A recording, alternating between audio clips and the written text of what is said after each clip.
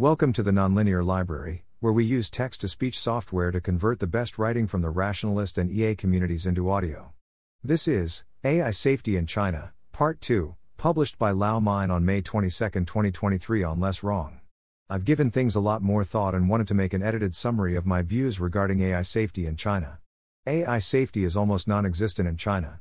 The only toehold it has is rooted in the expat EA community, which is almost exclusively doing field building. This hasn't been effective thus far, and we need to switch tactics. My best guess is that a total of 10 to 20 people have a job in China in the field of AI safety. Most of them are expats, and most of them are EA. EA, for various cultural reasons, is a toxic brand in China. It's not any single component of EA, but rather the idea of altruism itself. Ask anyone who's lived in China for a few years and they will understand where I'm coming from. I think the best way forward for AI safety in China is to disassociate with EA. Rationality is more easily accepted, but spreading related ideas is not the most effective way to address AI safety in China. Blue Sky's research, possibly in something legible like interpretability, is the best way I can think of to actually build the AI safety field in China. The best way of making a field high status is to overpay researchers and have them tell their friends. Money talks. Top-tier talent is often willing to jump ship to startups for the right compensation. I might be biased here since I've only worked in smaller companies. But if I had a large bag of money, I could probably leverage familial academia business connections to hire star AI researchers. The Chinese government makes its decisions based on expert opinion and ideas from thought leaders in a particular field. The Chinese elites think like engineers and tend to take ideas seriously.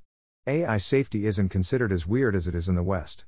Due to AI safety's current lack of penetration in the Chinese sphere, I think any near-term attempts at an AI restriction treaty are unlikely to succeed. We don't think it's a real issue yet. Imagine if the Saudi king called the US president and tried to negotiate social media restrictions to prevent the Abrahamic end times. That's where we're at.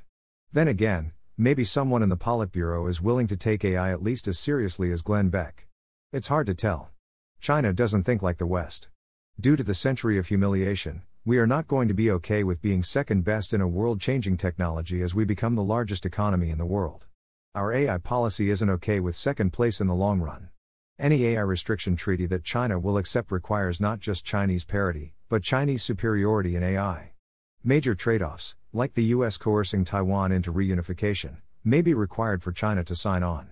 Then again, Beijing is hard to predict. It may agree to an AI disarmament treaty in 6 months, or it might confiscate private GPUs in an effort at mass mobilization, spending billions to build the next LLM. It might do both. There are vague purity tests in EA about only hiring people who are super-duper not going to work in AI capabilities ever for AI safety research. This is extremely repugnant to Chinese researchers. On a personal level, I want to enter the field of AI safety immediately, and I think I would be more useful building the field in China as opposed to working in the US. However, I have only a single semester's worth of graduate studies thus far and my application to go from non-degree seeking to degree seeking student status was rejected. I am probably going to take a few online ML courses over the next year before I feel ready enough to actually request funding, but I'm open to suggestions. Again, there's very few, less than 10, people working on technical alignment in China right now, and I feel a bit lost. Any advice is welcome. Thanks for listening. To help us out with the Nonlinear Library or to learn more, please visit nonlinear.org.